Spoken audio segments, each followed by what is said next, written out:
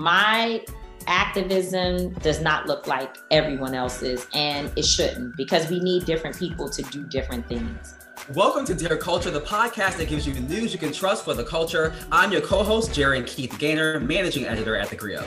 And I'm your co-host, Shauna Pinnock, social media director at The Griot. And this week we're asking, Dear Culture, how do we win in the country we built? So, Shauna, before we get into what is a very important episode, tell me, what's on your mind this week? A few weeks ago, Justin Bieber decided to unveil a new look for his hair, which ironically, I think he's done like in 2014 and got dragged for it too. But like almost 7 years to the date, Justin Bieber decided that he wanted to grow locks. Now, for those of you who are listening to this audio and not seeing me, there absolutely are air quotes around the word locks. Why? Because I have actual locks. No air quote there. White people, you cannot grow locks. Why? Because your hair does not naturally do that. In fact, the amount of filthy unwashing you have to do, like the lack of washing of your hair that you have to do, and the gunk that you have to put in your hair for it to even look somewhat reminiscent of a lock. Oh my gosh. But you know, Justin Bieber wanted to look like Angelica from the Rugrats, her Cynthia doll, with his hair all over the place. You know exactly what I'm talking about. But you know what? This is not really about Justin Bieber. What this is about, I had, we here at The Griot, we do this thing every Wednesday called The Griot Top 3. If you're on Snapchat, you can catch all the episodes there. Cool. I recorded a nice little segment about Justin's hair and, you know, how he looks crazy. He looks like a filthy bohemian who doesn't wash his legs. So talked about it, had a little laugh, fine. Fast forward like a couple weeks behind that. And I go to my Twitter, and in my DMs, there is a white man with locks who I've never seen this man, heard this man, didn't know this man existed.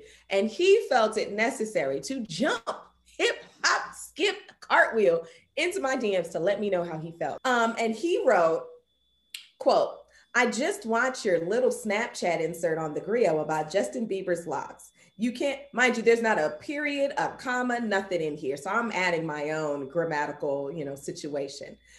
You can't speak for Black people everywhere. Trust me, I get more compliments about my hair from all walks of life, but especially Black people in my city, to each their own in life. Try spending more time uniting each other instead of dividing each other. I've had my dreadlocks for 10 years now, and I wouldn't cut them for, in capital letters, anybody. I hope you have a blessed day." Then he proceeds to send me a link to some random article, and he's like, "Just a little article, hopefully will open your mind to get you out of the cultural appropriation mindset. I love everyone." Oh, this is all in capital letters now. "I love everyone, regardless of race." And then his final message was, "Stay beautiful, queen." Now, for our listeners, if you couldn't already tell, I'm a very spicy person, and I'm the last person to bring smoke to, because I'm gonna give you the smoke that you want. I'm gonna give it what you're looking for.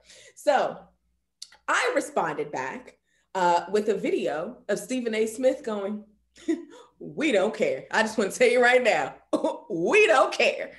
And then I proceeded to say, "I don't care about your hair. I don't care that you exist. You're the one in my inbox getting out your feelings about the rat's nest on your head that is not meant to grow in the way that it does. If you choose to look like a filthy bohemian who doesn't wash your legs, that is your decision and your journey. My decision and my journey is that you and your white brethren look ridiculous. We will walk our journeys separately. I suggest you stop giving the opinions of women you don't know, who don't know you even draw breath, so much power over you. Focus on moisturizing your locks before Jesus comes back. Thank you for watching my quote unquote little Snapchat insert. I will continue to stay beautiful. Peace be to you, beloved."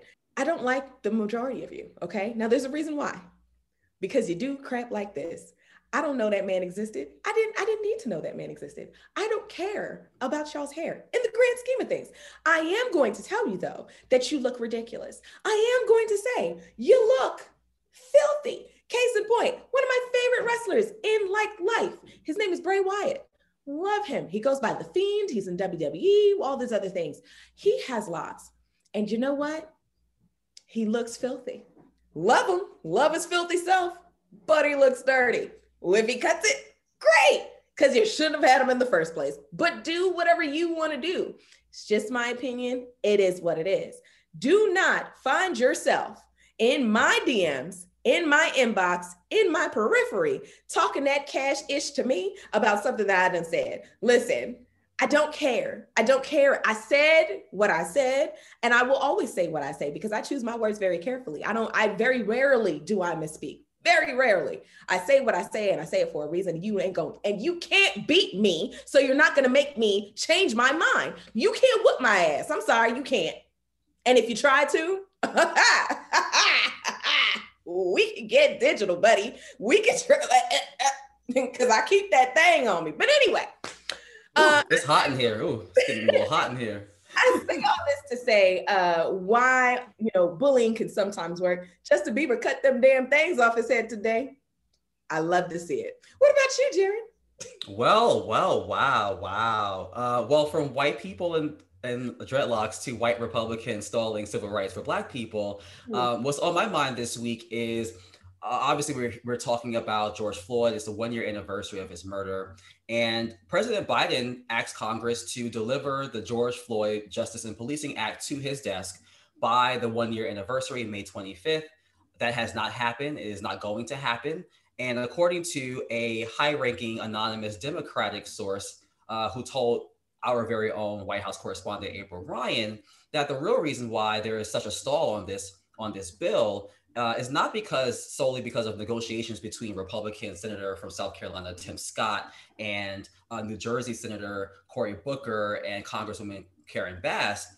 It's also because Republicans apparently are trying to get buy-in from law enforcement organizations and agencies before they co-sign this bill. Because we all know that Republicans love the police. They've always been, we're a pro-police. They try to they tried to position Democrats as anti-police. They've called Black Lives Matter protesters terrorist groups, at least some far-right conservative personalities have. And it's not surprising to me, but yet it is very troubling to me that they are holding a legislation that would essentially make it easier for Black people, brown people, anyone who might face police brutality to seek justice in the court of law. There is this thing called qualified immunity that protects police officers in most instances where there is a force or murder or death. And it really frustrates me because Republicans are so pro-police when it comes to Black Lives Matter. But when it came to the January 6th insurrection, where a Capitol police officer was killed and another committed suicide and countless others were injured, they were silent. We are now in the midst of another bill that's being placed on the floor in Congress about a commission to study what happened on January 6th. And Republicans are not in support of this commission. And while they are not quite clear why that is, some of them say that it's because they feel like Democrats are politicizing what happened on January 6th.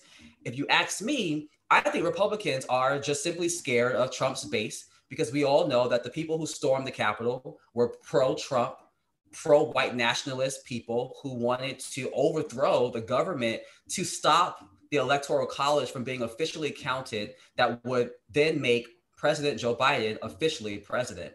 And so I do not believe that Republicans are negotiating this bill in good faith. They do not want to see actual police reform, despite what some might say publicly, because privately, they are also allegedly, I'm not gonna, this is just a source, that they might be trying to figure out a way to campaign against Democrats in 2022 for the midterm elections, and trying to use this bill and Democrats' position on policing against them.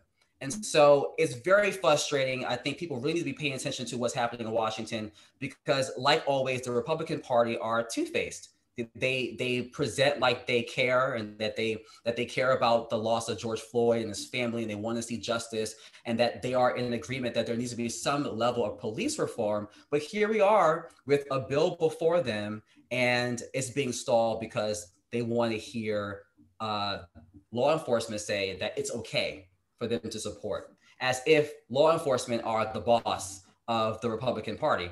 And this is not the first time we've seen this, because when it comes to gun reform, they often cow to the NRA, because they're so scared of turning on these organizations and these groups that pump a lot of money into their campaigns. And so when they're running for office and re-election, they get a lot of money from unions, police unions, from the NRA, from gun rights organizations, Second Amendment rights organizations.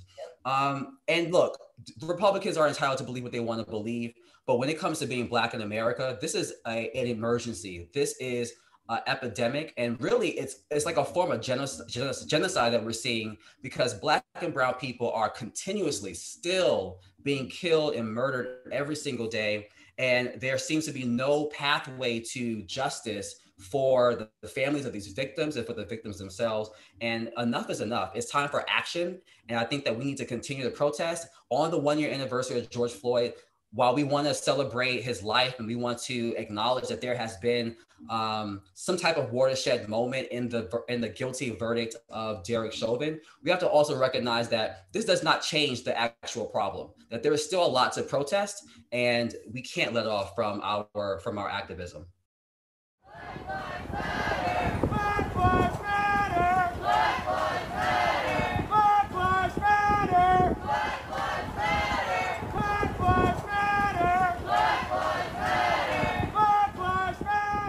It's been 1 year since we all saw the video that shook the nation. We're recording this episode on the 1-year anniversary of the murder of George Floyd, whose death sparked global outrage, protests, and calls for justice. Even though state-sanctioned violence against Black Americans is nothing new, many said this time things felt different. Yeah, gee, we even saw major corporations and brands, even Hollywood, releasing statements and announcing plans to do better and be better. Just a few weeks ago, President Joe Biden, in his first State of the Union address, called on Congress to enact a police reform policy named for George Floyd and aimed at eradicating Black lives being ended by senseless police violence and brutality. Last summer's protests also amplified leaders of the movement, including Tamika Mallory, who joins us today to talk about her new book, State of Emergency: How We Win in the Country We Built. Yeah, but before we even get into our conversation with Tamika, I'm so excited. Let's just kind of jump into a little bit of things from the show. G, I'll let you start first. So, Shauna, I want to first talk about the moment that we saw the video of George Floyd's murder. I know for me, on May 25th of 2020, I was in complete shock. And it wasn't because it was the first time I had saw a Black life be killed before our very eyes, caught on video.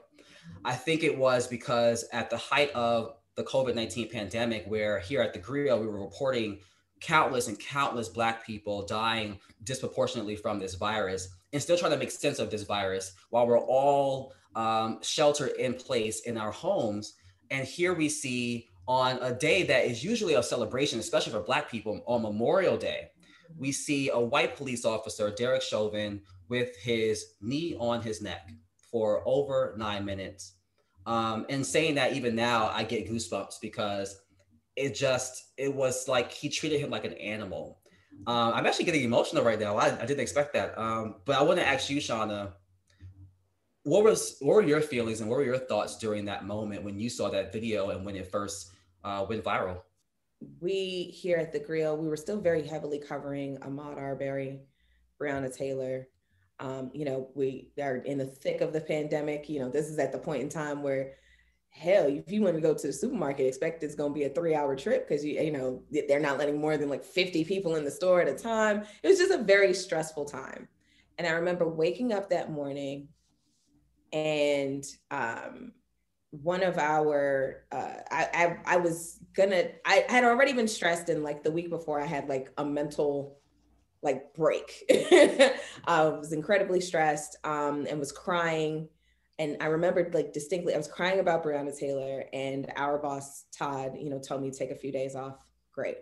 And when the George news broke, I had actually, I think maybe it was like my first or second day back at work.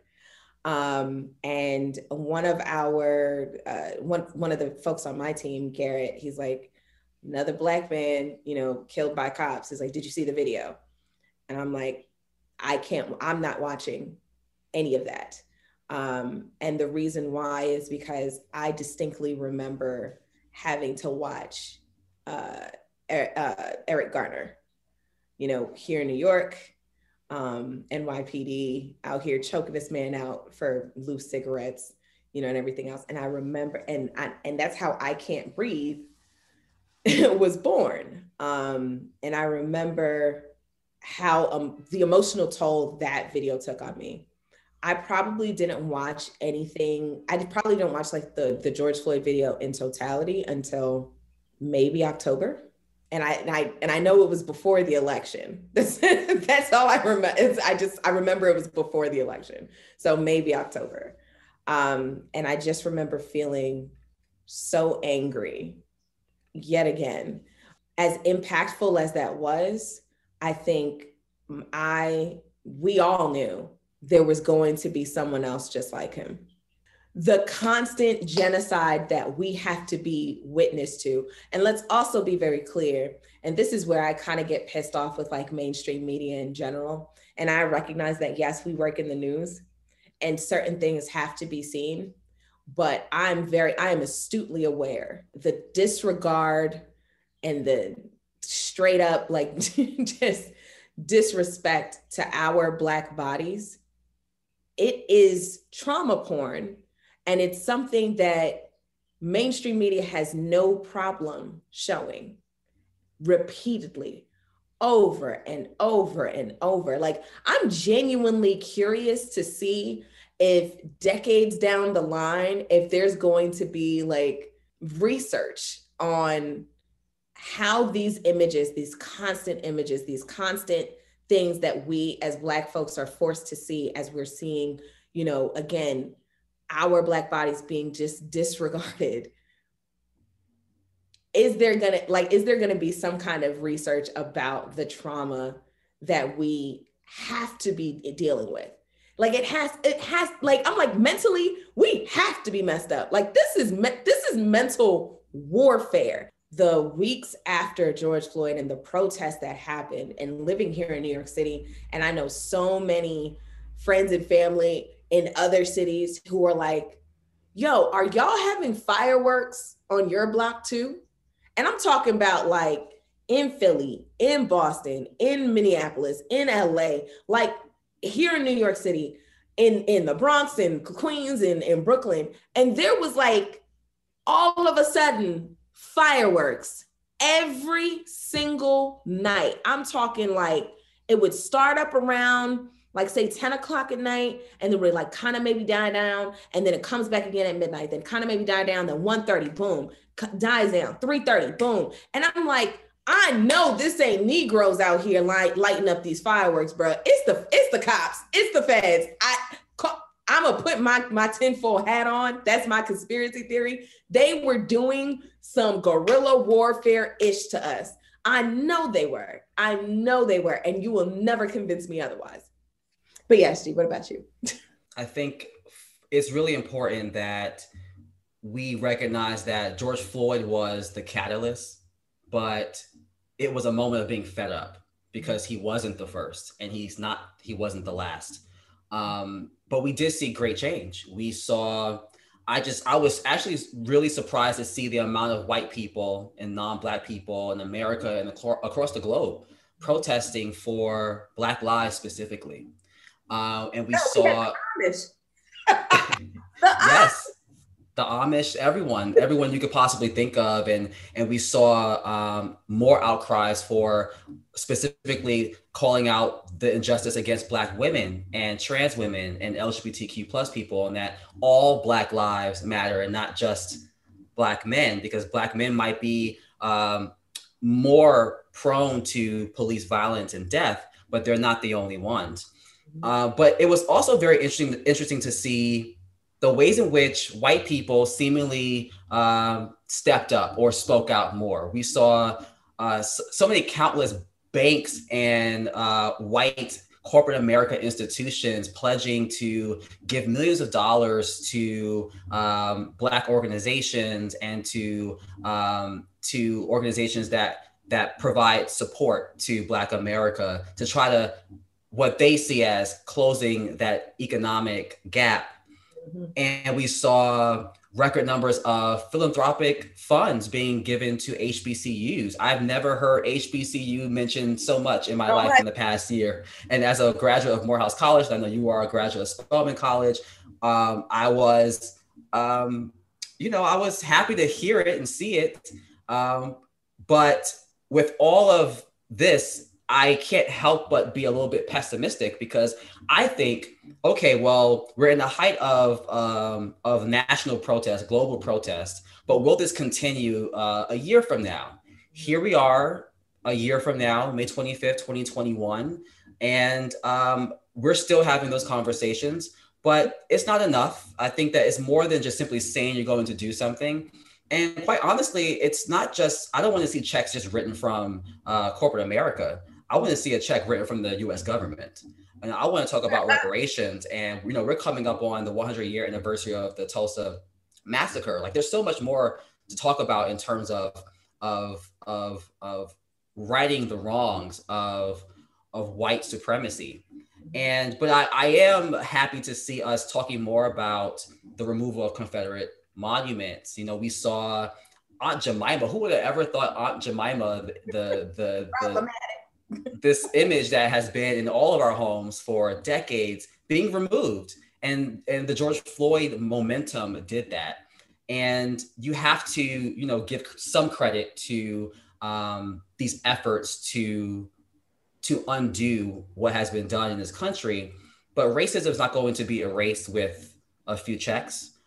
We have to continue to have real conversations about race. We're now seeing a movement against even teaching the truth about race and racism in classrooms, because we know that white America is very much scared of what the impact of knowledge can do to not just little Black and brown kids, but all kids, that we stop the indoctrination of white supremacy. What would that mean for America? And I think that they're scared of what we've been fighting for, which is inclusion, which means that white people will lose some of that economic power that they have. They will lose some of that social and political power, and they have to share the wealth, share the power, and they don't want to see that.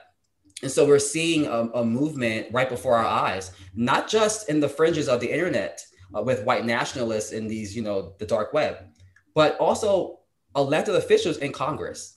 And so I'm grateful to see us having a turning point in America, but we have a long way to go. And I really want to emphasize that. Another PSA, white people, do me a favor when this happens again, because it will, quite frankly. Stop calling your Black friends, trying to make them do more emotional labor because of your white guilt. Go talk to your white family and friends. Go fix that. Y'all should be protesting.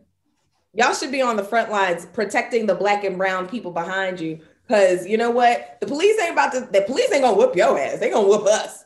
So go ahead and form a nice little chain around us and use your white bodies to protect us. That is what you can do. Don't call me. Don't text me. Don't add me to the group chat. Don't ask me who you could donate to. Don't ask me what you should be doing. Don't want to sit up here and discuss with me the latest episode of Grey's Anatomy and Station 19 because they've been doing and This Is Us, because they've been doing wonderful writing covering all of this. Don't ask me nothing. The emotional labor of Black folks, we are just trying to keep ourselves sane in that moment. Do your work, period. Do your work and leave the rest of us alone. That's all I got, G.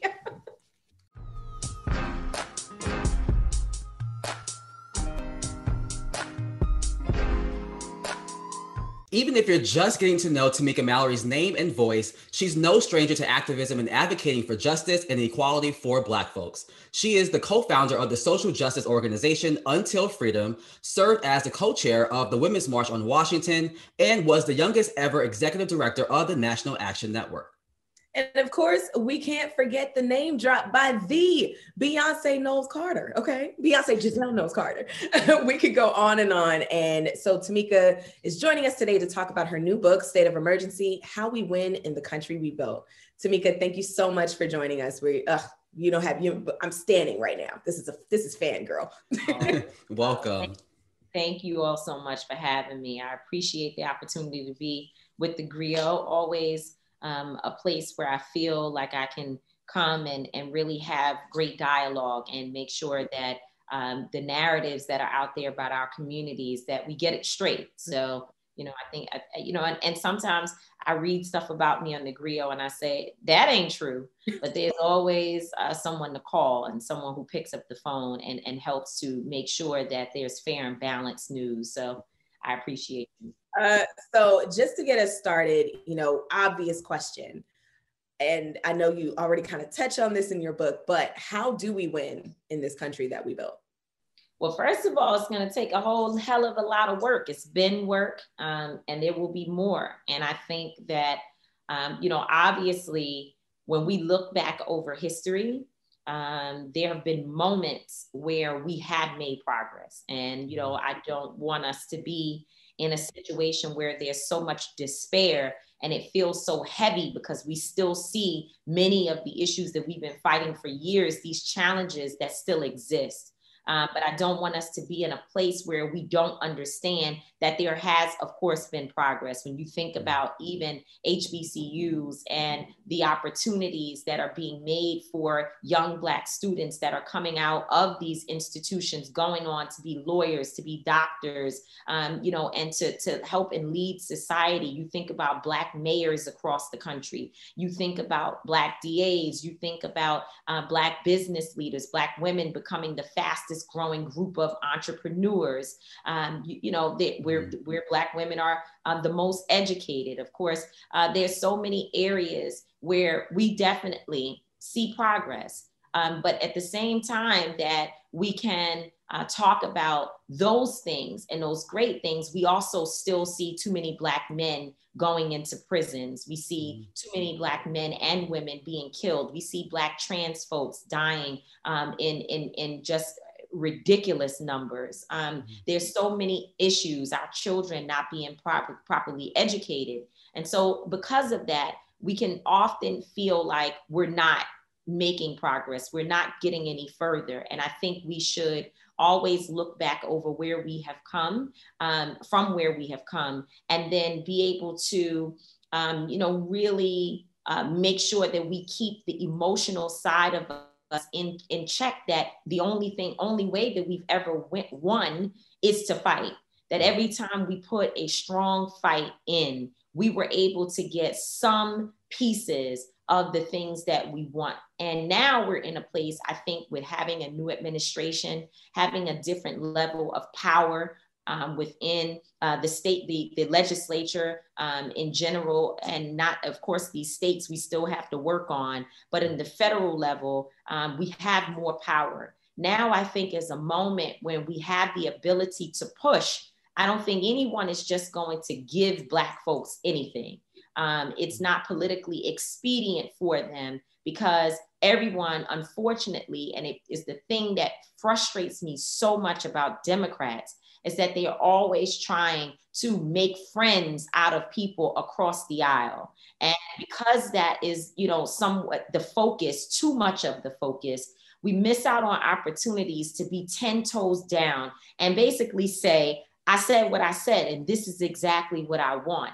And I think that the only way we get and we're able to really force our electeds to utilize the power that we help them to get is that they need to know we're not just satisfied electing people, sending them to the White House or sending them to the Senate, and then stepping back and hoping that things will happen. We did that with President Obama in many ways, and I think it was a mistake. that so many people, if you said anything about President Obama, anything negative, Black folks, and let's not talk about church-going Black folks, would lose it. You know, he's the first Black president and he can't do everything. I think we have to do away with that. And in my book, State of Emergency, I talk so much about those steps and the things that I think we need to be doing in this moment to push all those people who have power to really make change for us as Black people in this country.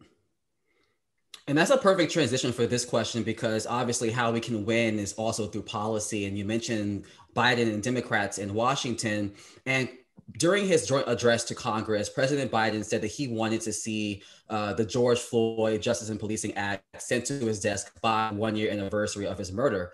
And currently that bill is being negotiated in a bipartisan manner. And it seems like Democrats are willing to push this legislation forward without including the piece that would eliminate the qualified immunity. What are your thoughts about that? Do you think that Biden and Democrats will be able to push forward meaningful, comprehensive police reform? And what are your general thoughts about a more watered down version of that bill being sent to his desk? So first of all, just to put all of this in the proper context, the George Floyd Justice and Policing Act is good, but it is not as strong as it could be. The Movement for Black Lives has been talking about something else called the Breathe Act. And I actually, my politics are clearly more aligned with a more radical push forward, right? It encompasses many of the things that's in the George Floyd Justice and Policing Act, but it also includes other elements, things that are really shaping the country we want to live in, not just talking about how to create small forms of reform. We are looking at systemic change, right? We want to see overhauls. And so I bring that up to state that, and I want to make sure to say that I'm not speaking on behalf of Movement for Black Lives. I'm admiring the work that they have put into the Breathe Act and also stating that I'm aligned with their efforts. But you know, I'm bringing that up so that people will understand that the George Floyd Justice and Policing Act doesn't even go as far as we need it to go. So to take away something that is at the heart of the bill is actually, in my opinion, is disingenuous, especially at this far down the road. And beyond that, moreover, which I hopefully we will talk about, but I'm just going to bring it up, to have the whip of our Congress, right? Representative Clyburn, someone who is well respected, someone who is a power broker, to come out and say, you know, we don't have to have qualified immunity in the bill, especially after his particular branch of government passed the bill exactly as we wanted. So he had already done his job. And to come back and step into negotiations with the Senate instead of using his power to unite with others and push the Senate to pass it, push Chuck Schumer to get the job done, right? And to be the support for Cory Booker and others who were trying to get the bill passed. And of course, supporting qualified immunity. We know that because Cory Booker was one of the co-signers on the original bill. To me, these are the things that continuously happen where Black folks step into things and are used as a way to cover for there to be not just a water down of bills, because we've seen it in so many different areas, but it provides an opportunity for folks to give us just a little bit and not to take it the full way and to push and fight for us to get what it is that we deserve. Some will say, well, it's important for us to understand compromise, and there's always going to be compromise. You're not going to get everything you want. I think the position that we have to take in this moment is that we've compromised for far too long. This is literally a situation where we're talking about being able to hold police officers financially responsible. Now, I know that there's nuances of that. And when you understand all the details of qualified immunity, it is not just cut and dry in that way. Of course, there's always another layer of protection. But the last thing, or at least we could ensure that there are provisions that make police officers even more accountable if they harm someone in our community. And I think that it should have been left in a way that we would be able to see clearly the Democrats like Joe Manchin who vote like Republicans and don't stand with our communities, and the Republicans who were unwilling and unwilling to support the bill, but also willing to go the extra mile to try to break down the entire bill, of course, excluding qualified immunity. But there are some that don't want the bill to pass at all. Why do we as Black people have to be the ones to stand in the gap to provide cover? That for me is what is frustrating in this moment. And I see that Representative Clyburn has, sort of tried to move away from that statement and make sure that people know that he actually does stand with the bill as it currently is. But the damage has already been done. We're now starting to see the efforts become less and less potent, if you will, in terms of making sure that we get a bill passed in the right way. I know I said a whole lot, but I needed that couch to lay on and to talk about all of my troubles. So thank you so much for allowing me to really finish my thought. No, and that is such an amazing point. Like Jaren and I were just talking about, prior to even recording the show, I'm like, we're sick and tired of like the pussyfooting around. Like, why is it that at any time when it comes to Black people, Black things, Black culture, Black, anything that has to deal with the protection of Black people, we are the ones who have to compromise. We are the ones who's like, oh, well, we'll just get a little bit here. I'm sorry, not in this country that we built, as you say so in your book. So I guess I kind of want to transition into just the whole idea of activism right now in this moment. What does that look like to you? And what does activism just mean in this moment? And you know what? I want to go back to one more point on that. Then I'll go to activism. And I think that a lot of people say, well, we have to vote. And I'm one of those people who believes that and this is a part of the activism conversation, I believe that if you protest and you don't vote and you don't push for policy, you're only doing half of the job, right? So I think it goes the full way.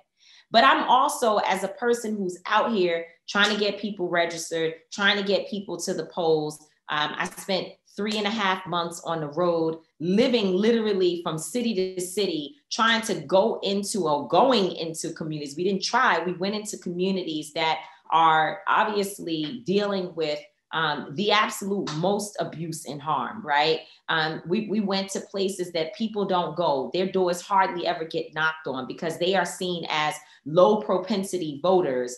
These are people who have been cast out by the system and they are not dependent upon to win elections. And we went out to tell them, you are exactly the key that we need to open in the lock, to making sure that we gain power. Well, the issue with that is that then I go back to them and say, we did all of this. We turned Georgia blue. People went to fight to get these 2 Senate seats. And yet and still, we come back and say, well, we may not be able to pass this legislation. It's like, well, hold on. The whole thing that you sold us in order to get us to go to the polls was that we were going to have some increased level of power. But instead, it seems that we're in the same position because we also have individuals who, again, vote like Republicans, that is giving Republicans more power, and they're supposed to be Democrats. So I think we have to understand, as an activist, in keeping with the question that I'm trying to weave the two things together, but in keeping with that, I think what we have to also understand is now when you look at a place like West Virginia, where Joe Manchin lives and where he is a senator, his local district, I think we have to look at that and say, okay, how do we go in? Not to say we abandon the whole process because we're not able to get exactly what we want in this moment. No, we have to be strategic in looking into West Virginia and figuring out who is there, who are the, and I know a lot of people say, well, I don't think our people live there. Well, actually they are, because they are on my social media and they're telling me every day that they're in West Virginia, but they need help organizing. There are organizers that are doing great work locally and they need more support and more awareness. And what we also know is that there are more white folks who are starting to see our movement as important and they want to join. And so I think as an activist in this moment, it's not, for me, it's not about us turning off the lights and just saying to hell with this administration. It's not working out. It's about the fact that we've always had to fight. As I said in the beginning, when we talk about how we win, we've always had to fight, but we need to be strategic in what we're fighting and how we're sort of setting up and stacking up the chips to be able to push back in a way where we can actually make a difference instead of us sort of spinning our wheels, just arguing with each other, because that's what we like to do too often. We ought to be focusing on coming together and using the full power of the activist body, if you will, to push from different points, not doing everything the same way, because that to me is not what activism means, that all of us are doing things exactly the same, that we're perfect, that we can't make mistakes. It means that we're humans, but we're humans who care about our people, and we can come together and make sure that our force is so powerful that it cannot be ignored. Mm-hmm. And Tamika, in your book, State of Emergency, you have forewords from activist Angela Davis and activist and musician Cardi B.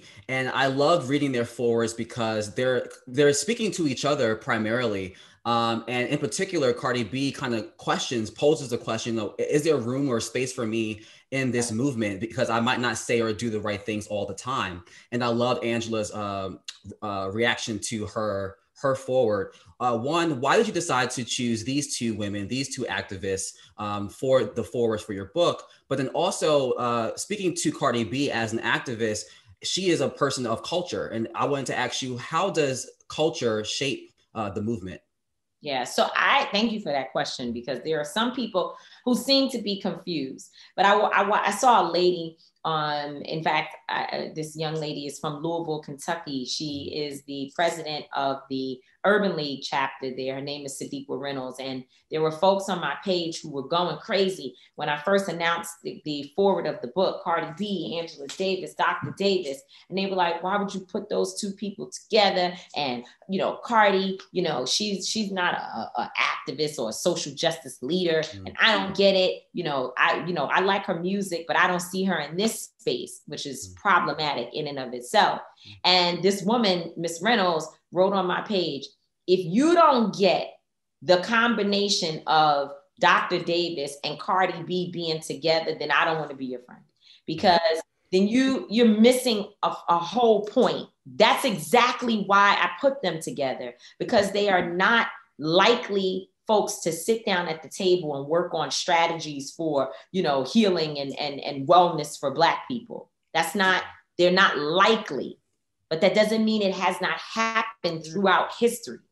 And so, Jaron, I'm glad that you talked about, and it's clear that you really read the forward, because in this moment where they're speaking to each other in the book, Dr. Davis begins to talk about her relationship with Nina Simone, where Nina Simone felt some of the same things that Cardi feels. I don't know all the words.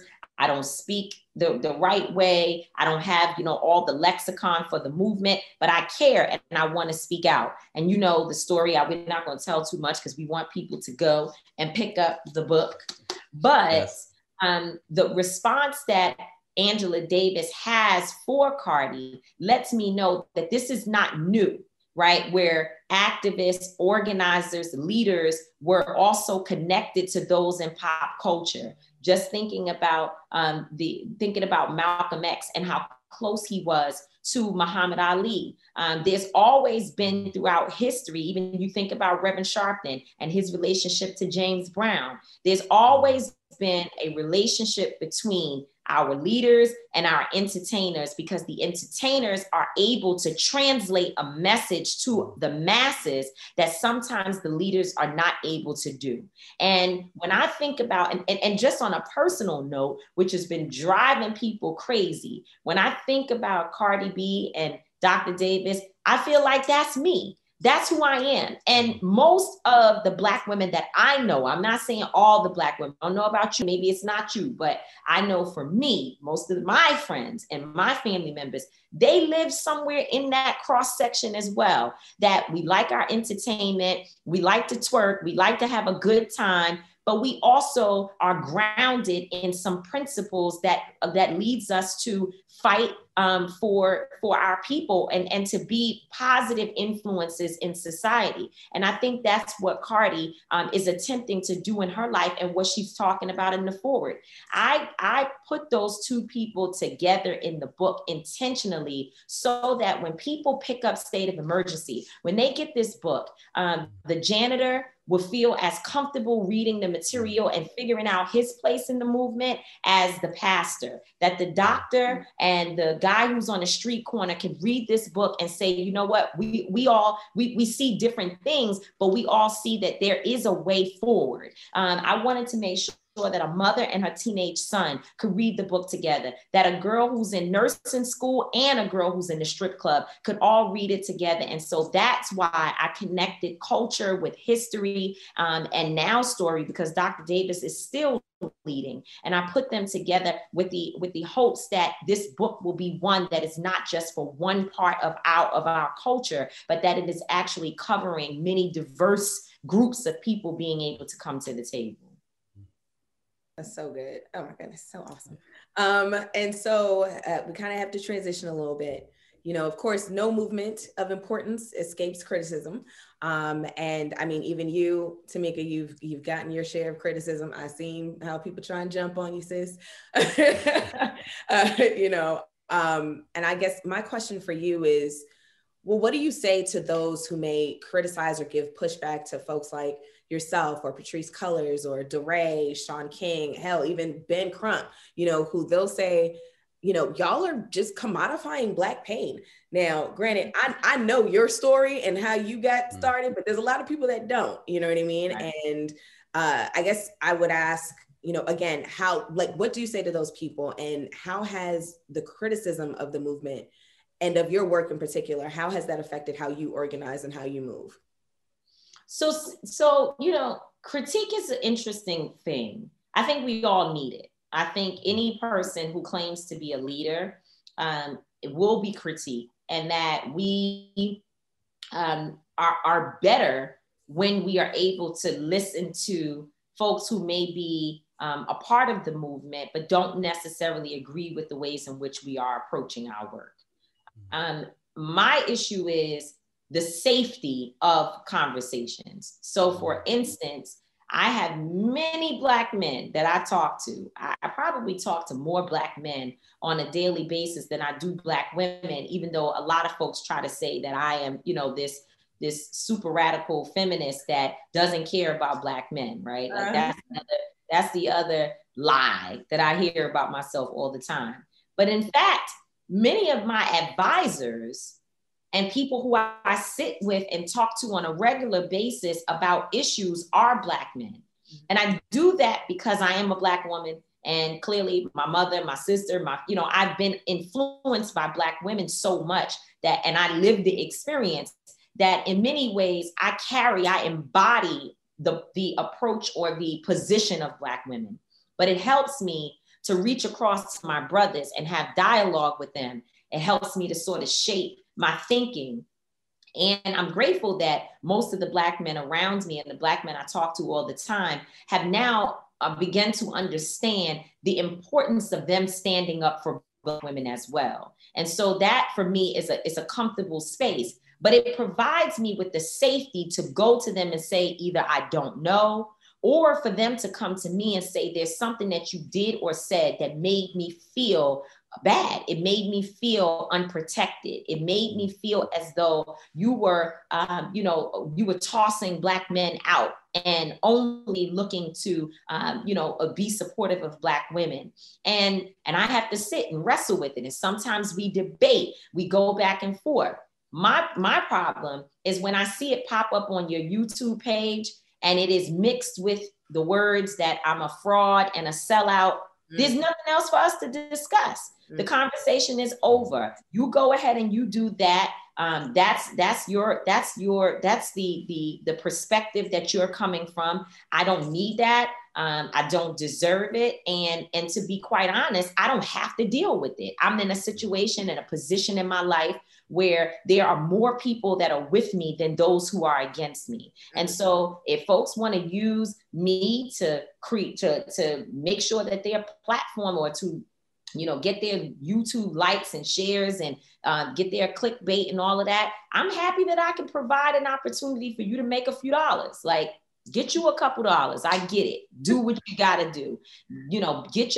Beef up your numbers by taking away all the people who come to my page all the time trying to tell me whatever I am or not. Now it seems like they've gone over there to you. And I'm happy y'all stay together, because what I'm working on, while it's not perfect, I still know that my purpose is in front of me and I'm doing the best that I can do. And I've been doing it for a long time. And that's just what I've had to become comfortable with.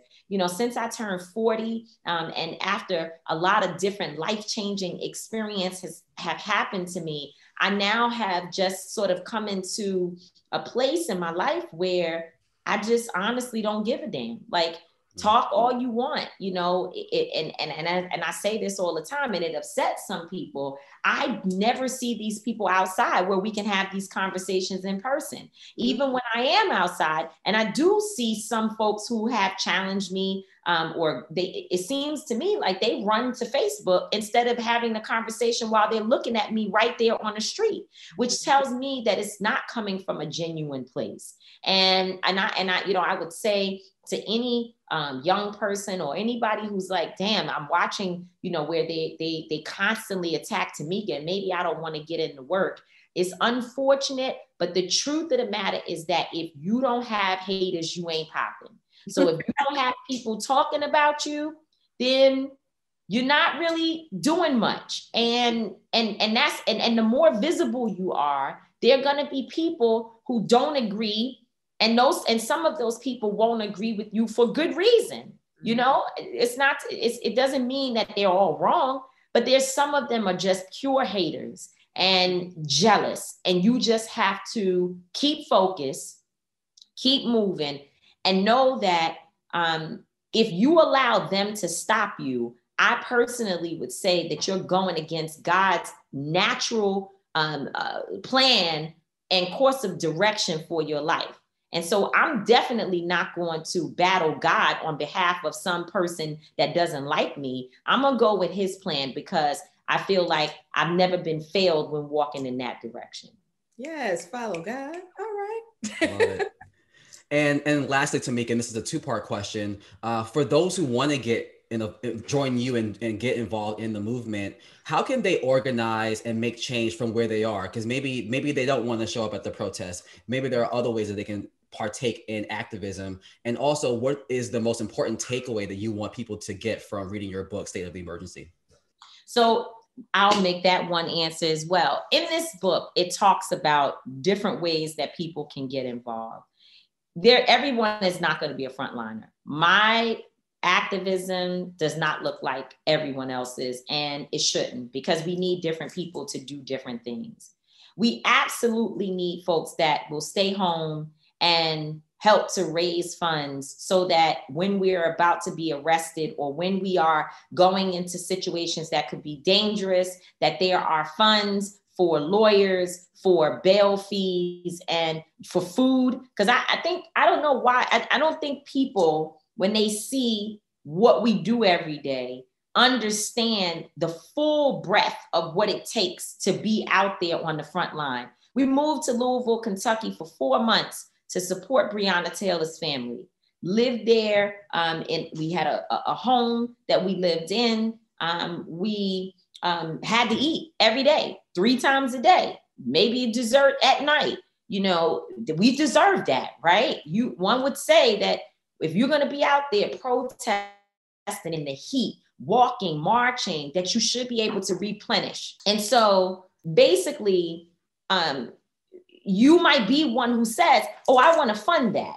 I'm not going to go to the protest, but I want to fund that. You could be someone who says, well, I don't have money, but I do have volunteer hours. And, you know, in my spare time, I learned a lot of accounting. And so perhaps I can use my accounting skills to support the movement, you know, give some free hours to do some bookkeeping.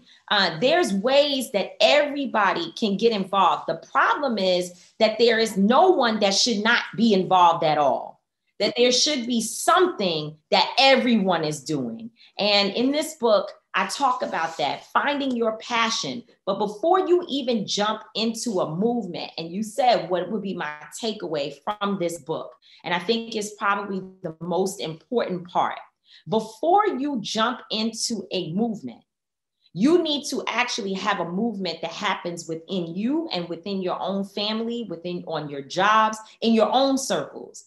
Because if you can't deal with and address the bias, the discrimination, the racism, the sexism that is happening in your own circumference, when you leave this space and go into other spaces where people are working for change, you bring harm with you.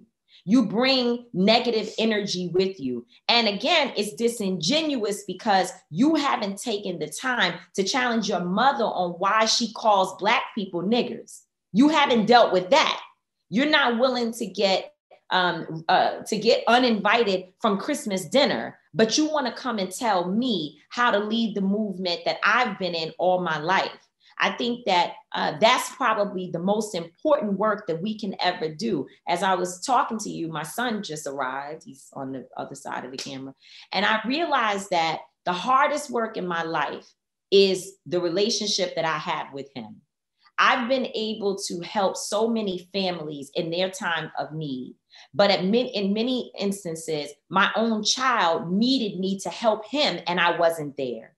And that's why I dedicated this book to him, because I always want him to know and to have this, to be able to say, my mom may have left. She may have been on the road all the time when I was young, but you know what? I know what she was doing. I know what she was doing. And so State of Emergency is really special to me. And it's special because this big head boy who's over here, who's now 22 years old, the relationship between he and I is what I'm working on most at this point, so that when I show up in community, I'm showing up from a place that the inside is being cleaned out while I work on the outside. Oh, that is amazing. Well, again, thank you so much, Tamika, for joining us. Congratulations on your new book. Our Dear Culture fam, go cop that book. Preferably find a Black-owned bookstore to cop the book. You know, if you got that option, Yes. if not, you know, hit up those other places. But you know, you could go to Uncle Bobby's, which is Mark Lamont Hill's bookstore, online. All the bookstores have, you know, for the most part, they have online portals. So you can find a local bookstore and purchase the book. I appreciate it. You can also go to TamikaDMallory.com. That's TamikaDMallory.com and get information about the virtual book tour. Tiffany Haddish is coming up. Michael Eric Dyson. We've already had Jeezy. We've had Taraji P. Henson. We had Andra Day. We had My Son. We had to Portia Williams, and so many others. And it's a mixture between folks who are thought leaders, grassroots activists, celebrities. We try to make it in its fullness. Everybody doesn't agree on all the issues, so it makes for great conversations. Van Jones just hosted one of the conversations. You can go. It doesn't matter which city you live in. The only reason why the cities are categorized by, the different cities and states, it's categorized in that way, is because we're partnering with local bookstores. But it's virtual, so you can buy as many tickets or the least amount of tickets as you like. Yes, and shout out to our White House correspondent, April Ryan. I believe she's also part of this, right. the virtual tour. I think April may be the host tonight. I'm not sure, but I think she's the host tonight. It's been so many of them that I get, a little bit stirred when I try to remember all the details. But if you go to TamikaDmallory.com, you can see all the information right there and join one of the dates. We have a real special person that just confirmed, but I got to wait before I announce it. So keep watching TamikaDmallory.com, and thanks a lot, guys.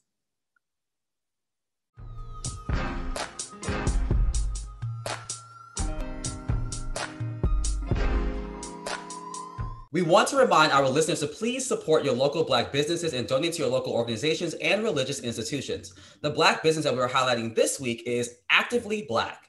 We here at the Dear Culture podcast believe that health is wealth. And now when you're breaking a sweat, taking care of yourself, and getting ready for the first summer after the pandemic, you can feel extra proud knowing that you're supporting a Black business at the same time.